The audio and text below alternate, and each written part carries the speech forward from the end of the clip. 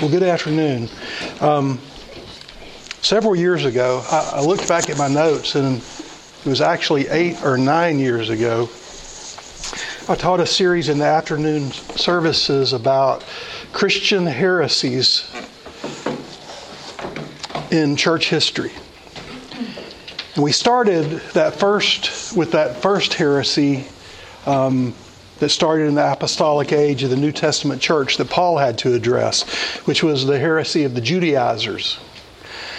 And then we moved forward in church history and we covered Gnosticism, Marcionism, Docetism, Manichaeism, Sabellianism, Arianism, Apollinarianism, Pelagianism, Semi-Pelagianism, Eutychism, Nestorianism, and Socianism. You want a quiz? Well, we're not going to have a quiz on those today. I couldn't pass it myself without a refresher. But we did spend an afternoon on each one of those back then. Some of you may remember some of that. I want to return to the idea of heresy this afternoon and discuss a modern Christian heresy which we should condemn, reject, and be prepared to refute. But before we get to that, let me remind you that the term heresy and heretic are serious words. Those are serious words, and sometimes they've been slung around in an unwise manner. In the history of Christianity, the term orthodoxy has been used to refer to those doctrines which are accepted by the church. And heresy has been used to refer to those doctrines or theories that were not accepted by the church. Orthodoxy comes from the Greek orthos, meaning right or true or straight, plus doxa, which is opinion or belief. So orthodoxy is a right opinion, a straight belief. Heresy, from ancient Greek, heresis, choice or system of principles. So etymologically, orthodoxy refers to a right belief, and heresy refers to a wrong choice.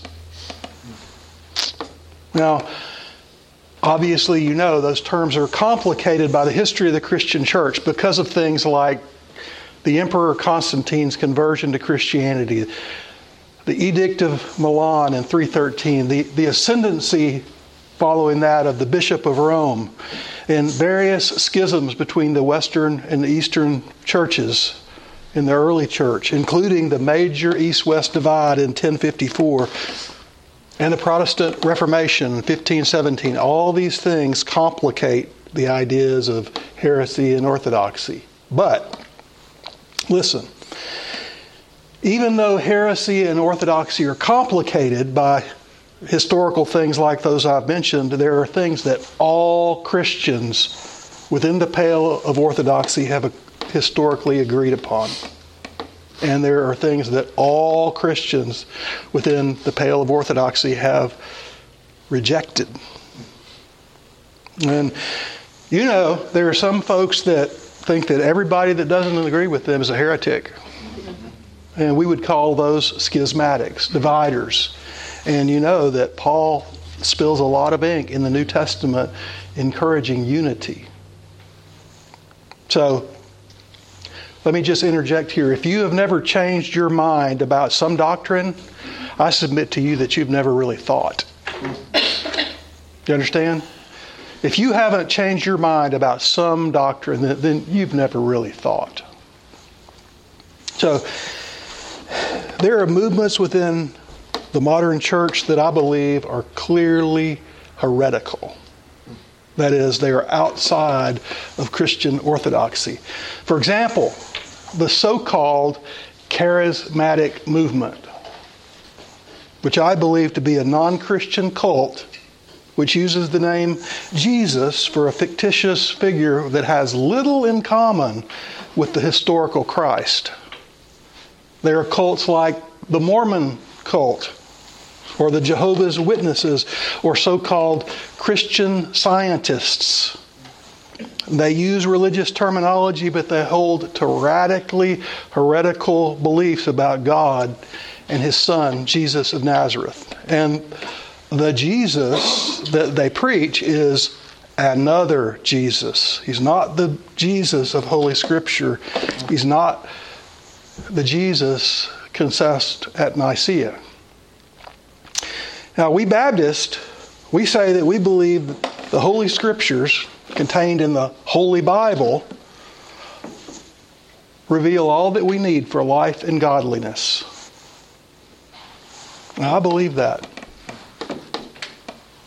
So, I believe that the essence, that's an interesting and important word, the essence of orthodoxy is Holy Scripture rightly interpreted. And I believe in that saying, often attributed to Aurelius Augustine, in the Socrates Unitas, in Dubius Libertas, in Omnibus Caritas. Where's Medina?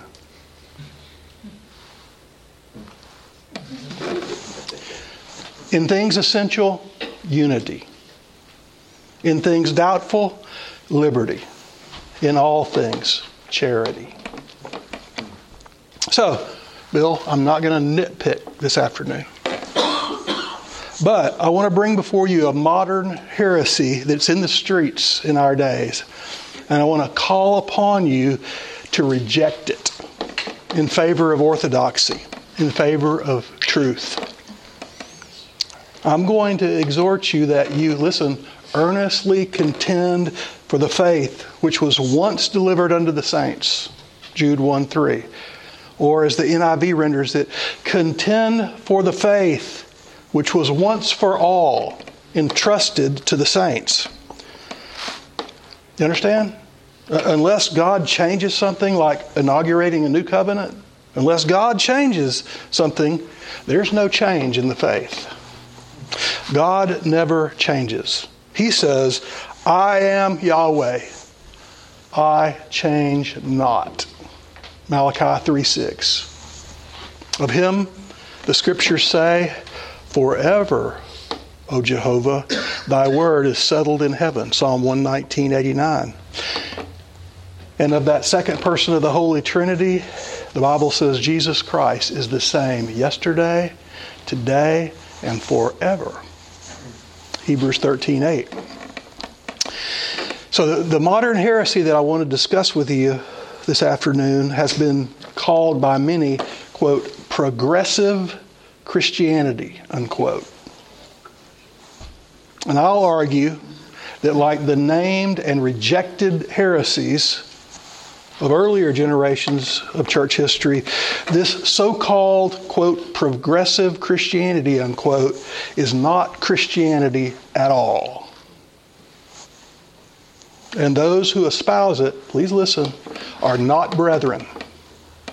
They are not followers of Jesus of Nazareth. They are heretics, enemies of the cross of Christ, disturbers of the peace of Zion. And they are to be rejected. Now, how can we enter into this? Because being a modern Christian history or modern Christian heresy, we don't have hundreds or thousands of years of writing about it. So I had to choose something. Well, Dr. Michael Kruger, PhD from the University of Edinburgh, also where Dr. Kurt Daniel got his doctorate. PhD from the University of Edinburgh and currently a professor of New Testament studies and early Christianity, has written extensively about the heresy that we're calling progressive Christianity. And he set forth 10 tenets of progressive Christianity. He actually wrote a 2019 book entitled The 10 Commandments of Progressive Christianity. And I want you to hear these 10 tenets of progressive Christianity. And as I read them to you, I want you to ask yourself how many of these that you've heard in the mainstream, because listen, every one of them is at odds with the Orthodox historical Christian faith, that faith once delivered to the saints. And after each one, Dr. Kruger offers his translation, so I'll read those as well. So listen, number 1, Jesus is a model for living more than an object for worship. Translation, Jesus isn't divine, but he's a good moral teacher. Number 2, affirming people's potential is more important than reminding them of their brokenness. Translation, sin's not really the problem. People are basically good. Number 3, the work of reconciliation should be valued over making judgments. Translation, Christians should stop being so judgmental. Number 4, gracious behavior is more important than right belief. Translation, theology doesn't matter, just be a good person. Number 5, inviting questions is more valuable than supplying answers. Translation, we can't be certain about what we believe. Truth is not really accessible. Number 6, encouraging the personal search is more important than group uniformity. Translation, the church is just about protecting its authority and squashing dissent. Number 7, meeting actual needs is more important than maintaining institutions. Translation, too much focus on the church gets in the way of God's mission.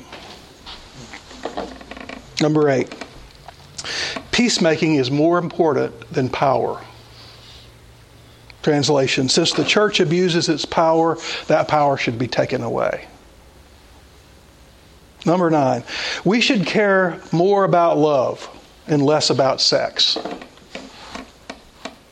Translation, God doesn't care what you do in your bedroom if your heart is in the right place. And 10, life in this world is more important than the afterlife. Translation, no one really knows what happens after you die, so focus on fixing the present world.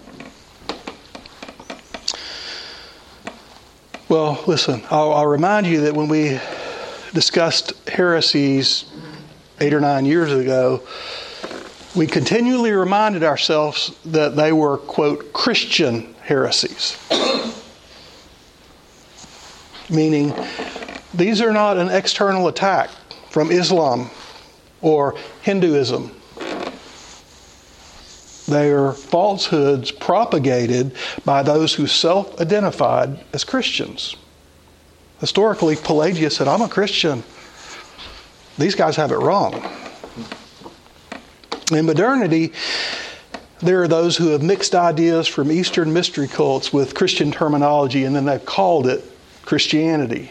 And examples are folks like Richard Rohr from the Catholic perspective, the late Rachel Held Evans, Brian McLaren, author of A New Kind of Christianity, A New Kind of Christian, A Generous Orthodoxy, The Secret Message of Jesus, and many, many other books. McLaren is prolific. And there are many, many others. But listen, to these folks, Christianity is not so much about the faith as it is about being nice. Beloved, listen, I think that Christians should be nice. But being nice is not what the Christian faith is about. The Orthodox Christian faith, listen, the Orthodox Christian faith claims possession of truth about a man. Truth which, if believed, transforms the believer into a disciple, a bondslave to a historical teacher, and obligates the believer to work to conform his or her thinking and living to the teaching of that historical teacher. The Christian faith claims to have certain, though not exhaustive, knowledge about what happens after physical death. The Christian faith explicitly asserts that actual, real, metaphysically real resurrection of physical bodies has occurred in the past and will occur again in the future as the invisible creating God recreates human life in His resurrected followers, somehow preserving their identities intact after their death and giving them new life in glorified bodies like the body of Jesus, the resurrected Son of God, bodies that can access the human dimension, earth, but somehow can also access the divine dimension, heaven. Christianity claims all those things. So I don't want to be lengthy this afternoon. I would like to reserve a few minutes for discussion. But every one of the 10 tenets of progressive Christianity is ultimately an error. And I'll not refute them all this afternoon, but I want to mention a few of them. Jesus is a model for living more than an object for worship. Now, saints, listen. Don't you see? Jesus must be an object of worship before He is a model for living. Do you see that? He's a model for living because He's an object of worship. He's God. We believe this, and so we follow Him. And Michael Clive Staples Lewis refuted this much more articulately than I can in his masterpiece, Mere Christianity, when he wrote, and listen, I've quoted this to you many times, and I probably will again because he's probably my favorite author. I'm trying here to prevent anyone from saying that really foolish thing that people often say about Him, that is Jesus. Quote, I'm ready to accept Jesus as a great moral teacher, but I don't accept His claim to be God. That is the one thing we must not say. A man who was merely a man and said the sort of things that Jesus said would not be a great moral teacher. He would either be a lunatic on the level with the man who says he is a poached egg, or else he would be the devil of hell. You must make your choice. Either this man was and is the Son of God, or else a madman or something worse. You can shut him up for a fool. You can spit at him and kill him as a demon, or you can fall at his feet and call him Lord and God.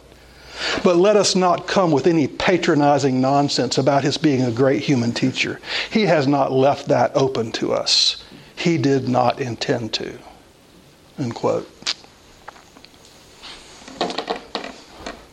Well, affirming people's potential is more important than reminding them of their brokenness.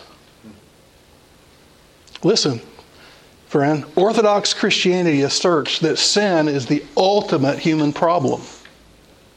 It's the ultimate human problem that must be dealt with. And affirming people in it, that is, in their sin, that is the very antithesis of Christianity. Jesus came, quote, to save His people from their sins. Matthew 1:21. That's the very mission statement of Jesus. Listen, stealing's not okay. Adultery is not okay. Homosexuality is not okay. These, according to Holy Scripture, are sins. And God is not okay with them. And listen, He never changes. He never changes. Jesus didn't come to affirm people in their sins. Jesus came to save His people from their sins. And any Christianity that is not, listen, any Christianity that is not delivering people from wickedness and making them more righteous according to the scriptural standards is false. He came to save His people from their sins, not to affirm them in them. The work of reconciliation should be valued over making judgments. Well, Reconciliation requires judgment. How would you know you're unreconciled if you didn't make a judgment?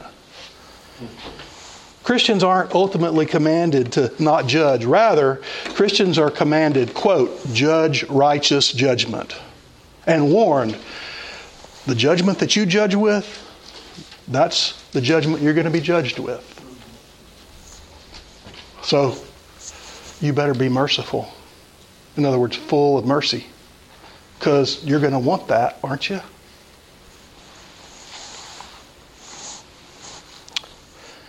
We must judge, though.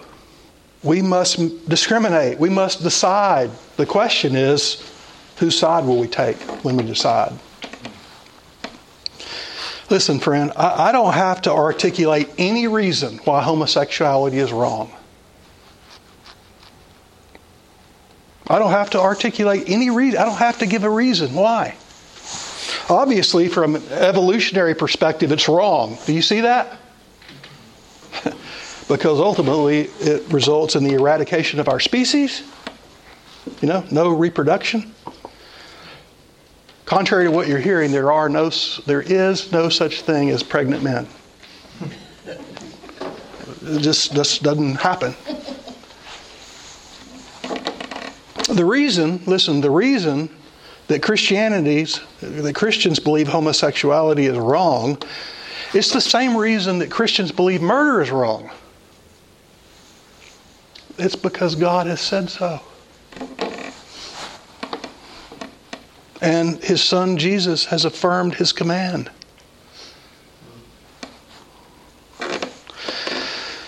Gracious behavior is more important than right belief. Just be nice. I know he's a Christian because he's so nice.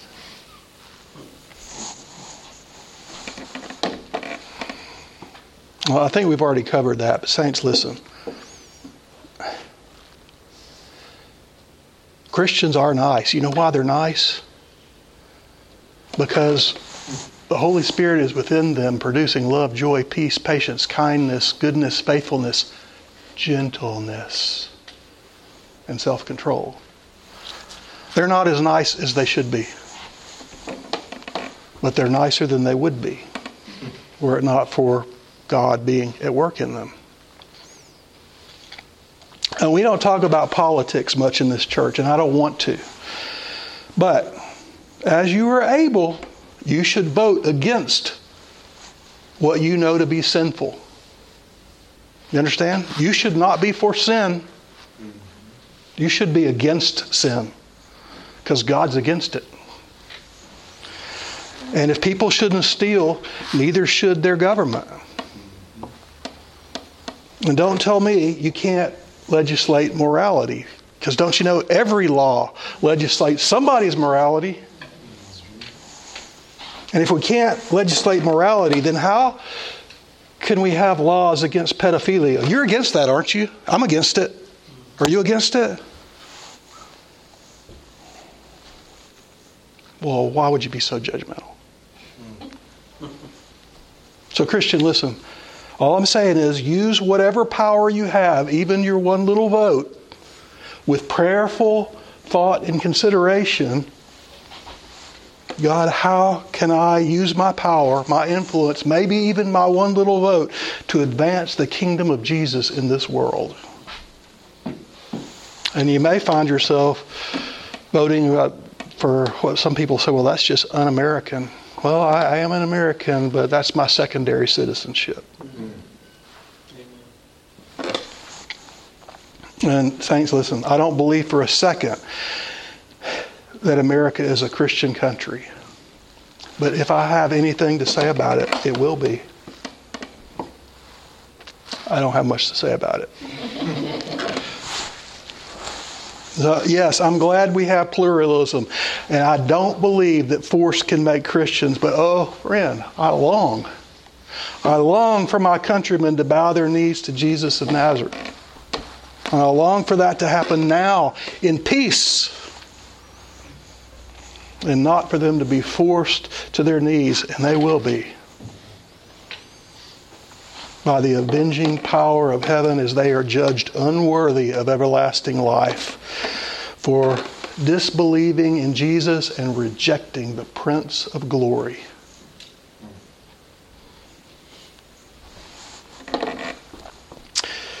Inviting questions is more important than supplying answers.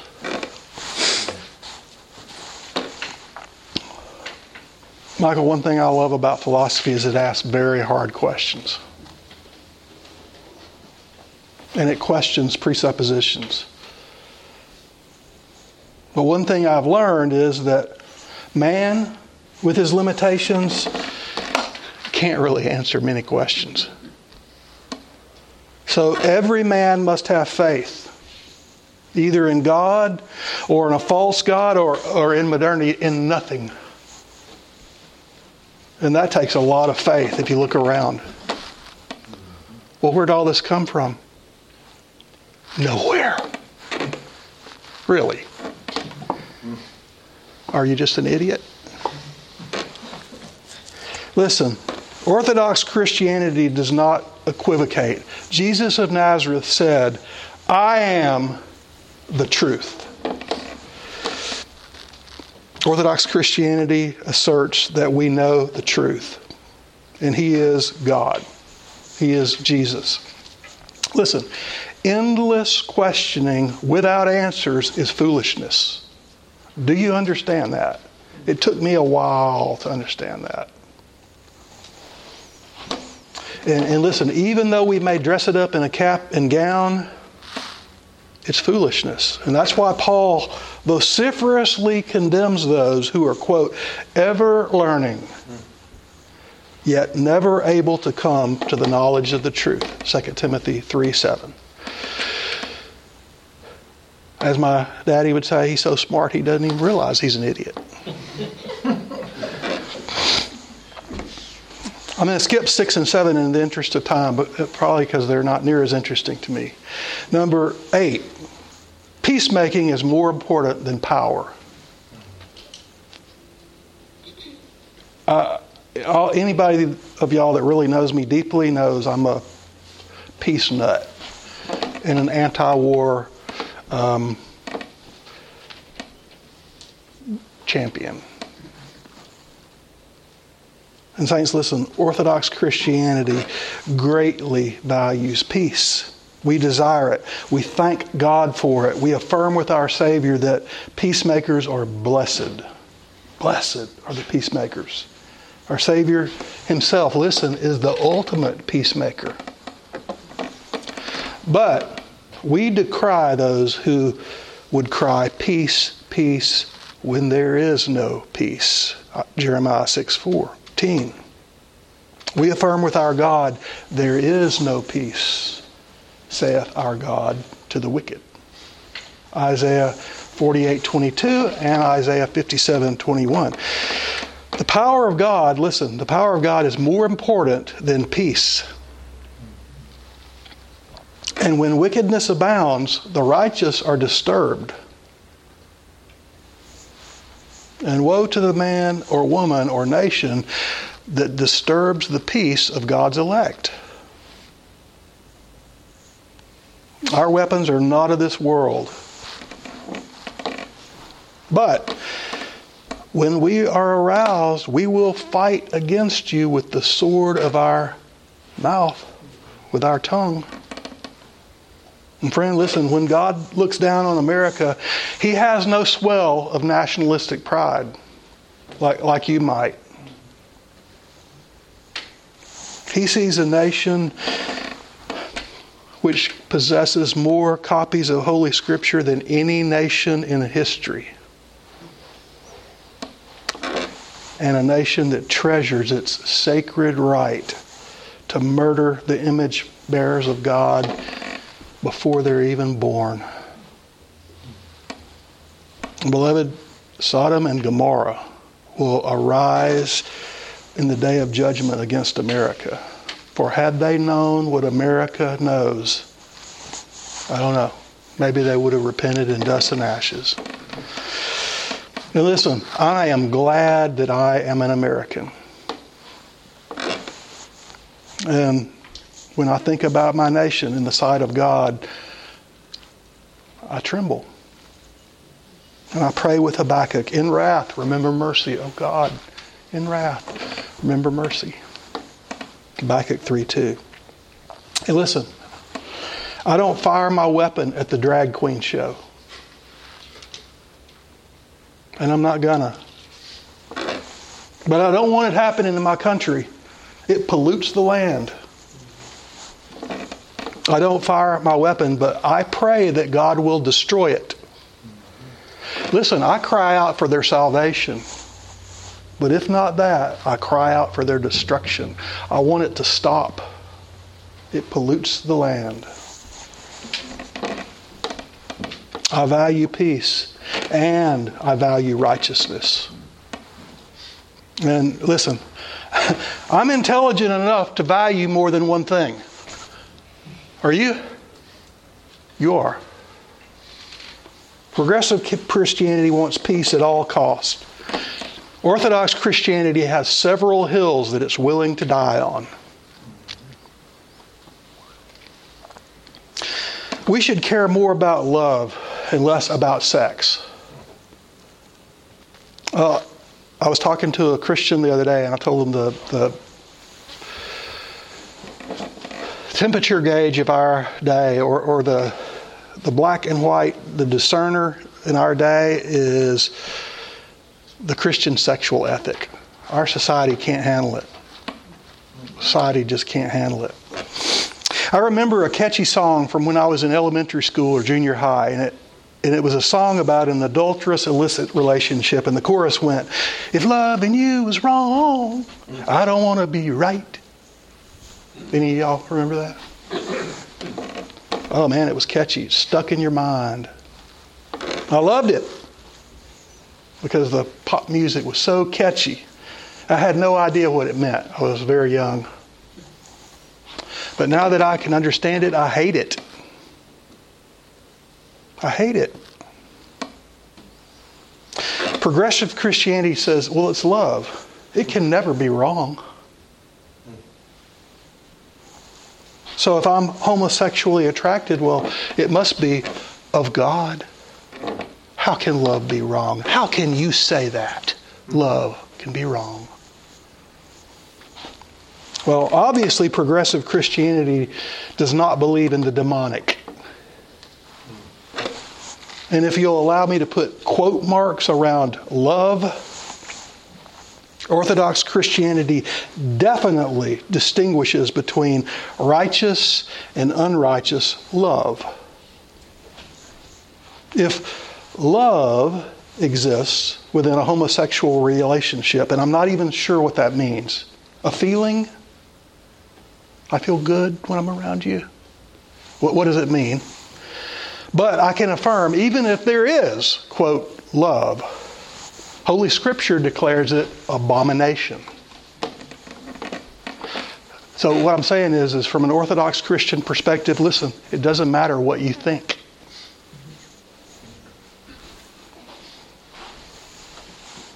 In our day, Christian sexual ethics are a major rub. And listen, friend, Christianity places a very, very, very high value upon marital sexuality. It actually sanctifies it or sacralizes it. Brother Bill often reminds us that the bread that we use for communion is special, even though it's common. Well, why? Well, it's because it's sanctified. It's set apart for special use. It's sacralized. It's made holy. Why? Is it holy bread? Yes. It's the holiest bread around. Why? Because we've sacralized it. We've sanctified it. We've set it apart for special use. Holy use. And listen, Christians have a different idea about sex than the pagans. I'm not going to talk about this too much this afternoon, but the reason the world thinks we're hung up is because we value sex much more than the world does. We've sanctified it. We've sacralized it. Because God has. And we follow Him. And listen, you can tell a whole lot about a human by his or her attitude towards sex. Tim, the famous 20th century novelist Aldous Huxley, son of Sir Julian Huxley, the great scientist. Aldous was a great atheist, a great novelist, a deep thinker, and at least he was honest about his atheism. He admitted, quote, "I had a motive for not wanting the world to have a meaning, consequently assumed that it had none, and was able without any difficulty to find satisfying reasons for my assumption. The philosopher who finds no meaning in the world is not concerned exclusively with the problem in pure metaphysics.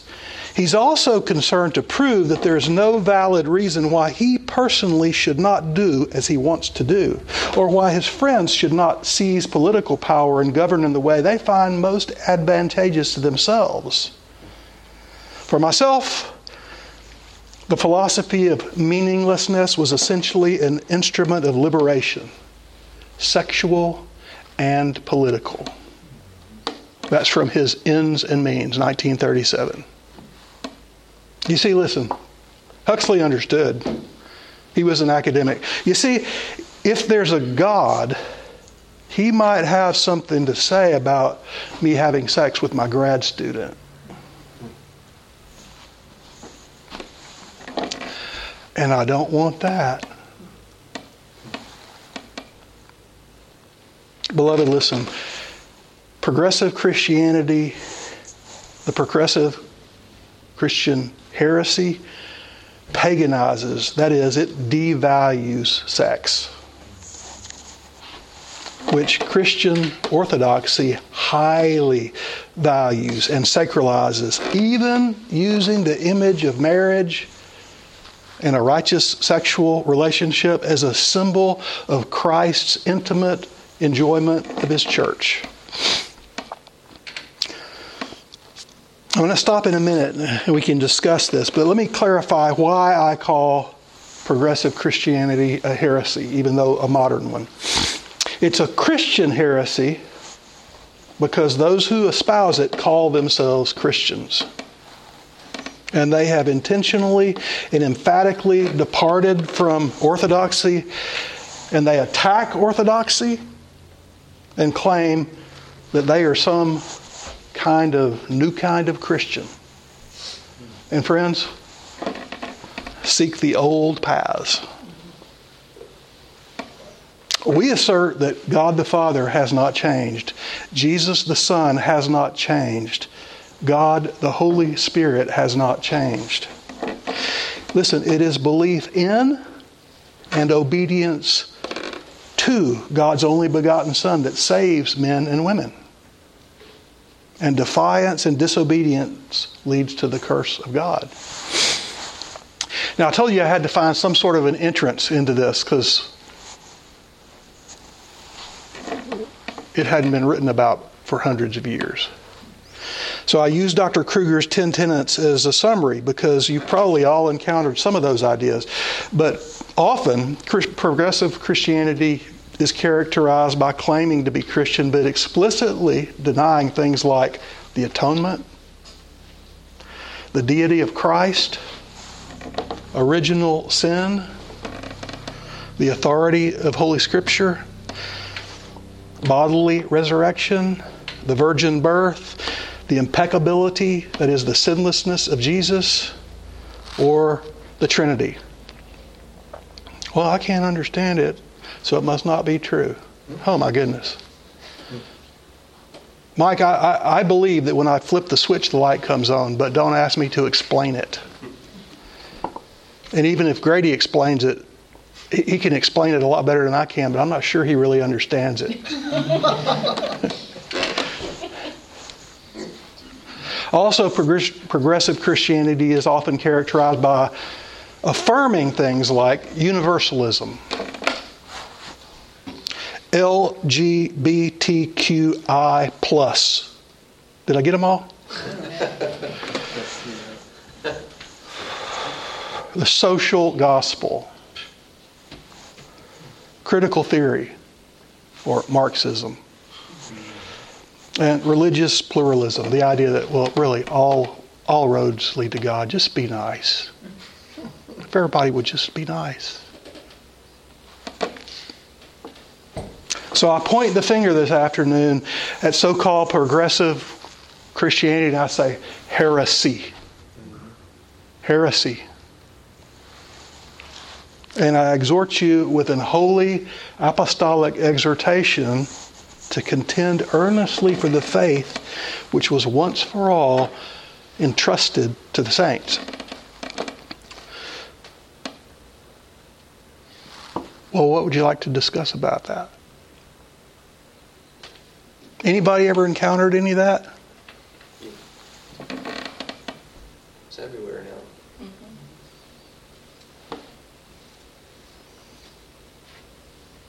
And heresy often comes off as a supreme overemphasis in areas given others. Like in a lot of those, you're like, some of them you're really putting the emphasis in the wrong place if you look at some of those. And some of them it's like you're putting so much emphasis on a thing it negates another thing, right? Or if you think of like the institutions, I believe one of the 10 that you listed was being good to others versus institutions. Okay, we're Baptists. We are generally more anti-institutional than many other groups in Christianity, right? So it's like it's addressing a real problem that Christians have had in the past, where there have been too many supposedly Christian institutions, and then they go, okay, well instead of that, let's just be good to each other, as if those two things have to be separated, right? When in reality we understand, okay, well the Christian institution of the church is God's chief means of doing good to people. So therefore it is ultimately a false emphasis. Right. But they put something somewhere else, and a lot of heresy just comes ultimately, I think, from that. It's just, we're going to emphasize something so much and go so much here that it just ends up washing something else. Something that is really crucial. Like, we're going to emphasize Jesus as a good teacher so much that we're just going to kind of, let's just get rid of the whole orthodox view of who Jesus is, kind of thing. So don't let the change in emphasis confuse you and go, oh, they're just emphasizing something differently. We're all ultimately the same. You know, sometimes those changes in emphasis they really change the nature of the thing, and so you got to watch out for that. I can't remember but I don't know who the theologian or person who said this was, but you've heard the adage that truth out of balance is error, or truth out of balance becomes error. Yeah. And definitely there's something there. I think the biggest thing is what you just read off. Most of this stuff is anthropocentric. Right. God's not in the middle of any of it. It's right. all about making people feel good. You know, Jesus said it's not the whole that has a position of those that are sick. Nobody wants to be told they're sick. What was the sin in the garden? And I've heard someone say that it was autonomy, and that nomos is law, auto is self, it's self-law, autonomy. No, I'm going to do what I want to do. I want what I want when I want it. How I want it. I'm wondering the origin of the people who originated this. Were they wayward Christians? Were they false believers? Were they atheists? That's a really good question. Where did they come from? I'd welcome some discussion on that. I really believe what Dr. Brunson used to teach sometimes, and that is that the primary thing that Satan's engaged in is not spinning little girls' heads around and making them, spew green vomit. His main interest is in twisting, that is, distorting the truth, perverting twisting the truth. And we've all taken trigonometry, and you know that if you're off 2 degrees here and you fly for an hour, you're way, way, way away from where you thought you were going to be. And so I believe that ultimately these things have their origin in the pits of hell, that they're satanic. I will tell you that Brian McLaren, who's one of the prolific authors, and he's got another book called Faith Still, kind of like he's asking himself publicly, should I still claim to be a Christian? I'm like, no. Get out of here. You're not. So yeah, quit claiming it. But that's what his book is about. Should I, because I believe all these things and I'm trying to make you think that they're Christianity, should I still claim to be a Christian? And I'm like, no, just leave. I think that it's a spectrum, Chip, and there are some that are, but it's been that way for a long, long time. I mean, there are very, very influential theologians, like hugely influential, especially in the 20th century, and things have come out, and you realize they didn't believe because it had no impact upon their lives. They wrote, and why? Well, once you're in so deep and you've got so many educational credentials and you're a full professor here, you're going to walk away from that prestige and honor and money? Not many. It's perfectly seductive to today's modern thinking. It is. I mean, it's one of those things that makes me sort of admire these vows of poverty. Mm-hmm. I mean, I'm not a young man anymore. I've seen people do things for money that still blow my mind.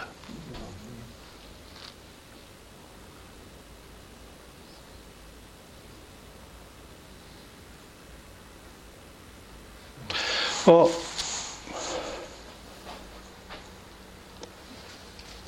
I don't want to be negative, but part of my job and Bill's job, we talk about it from time to time, as under shepherds are to shepherd the flock, and part of that is to warn you. Remember what you believe, because there are enemies without that would subvert you. Be Bereans.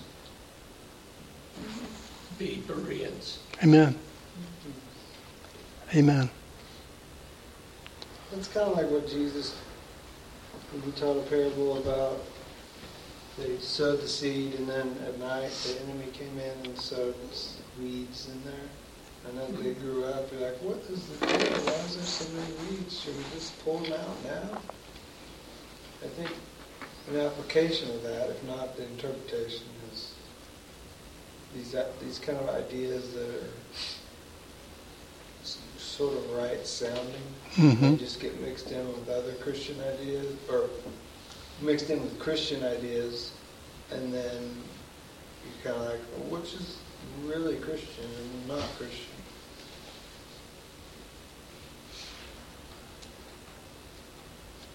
For example, a tornado destroys a town, and good Christian people say, God didn't want that to happen. How could they ever come to that conclusion? He releases the wind from its storehouses, doesn't he? Right. But somehow that idea is so mixed into Christianity now. Real Christians, Right.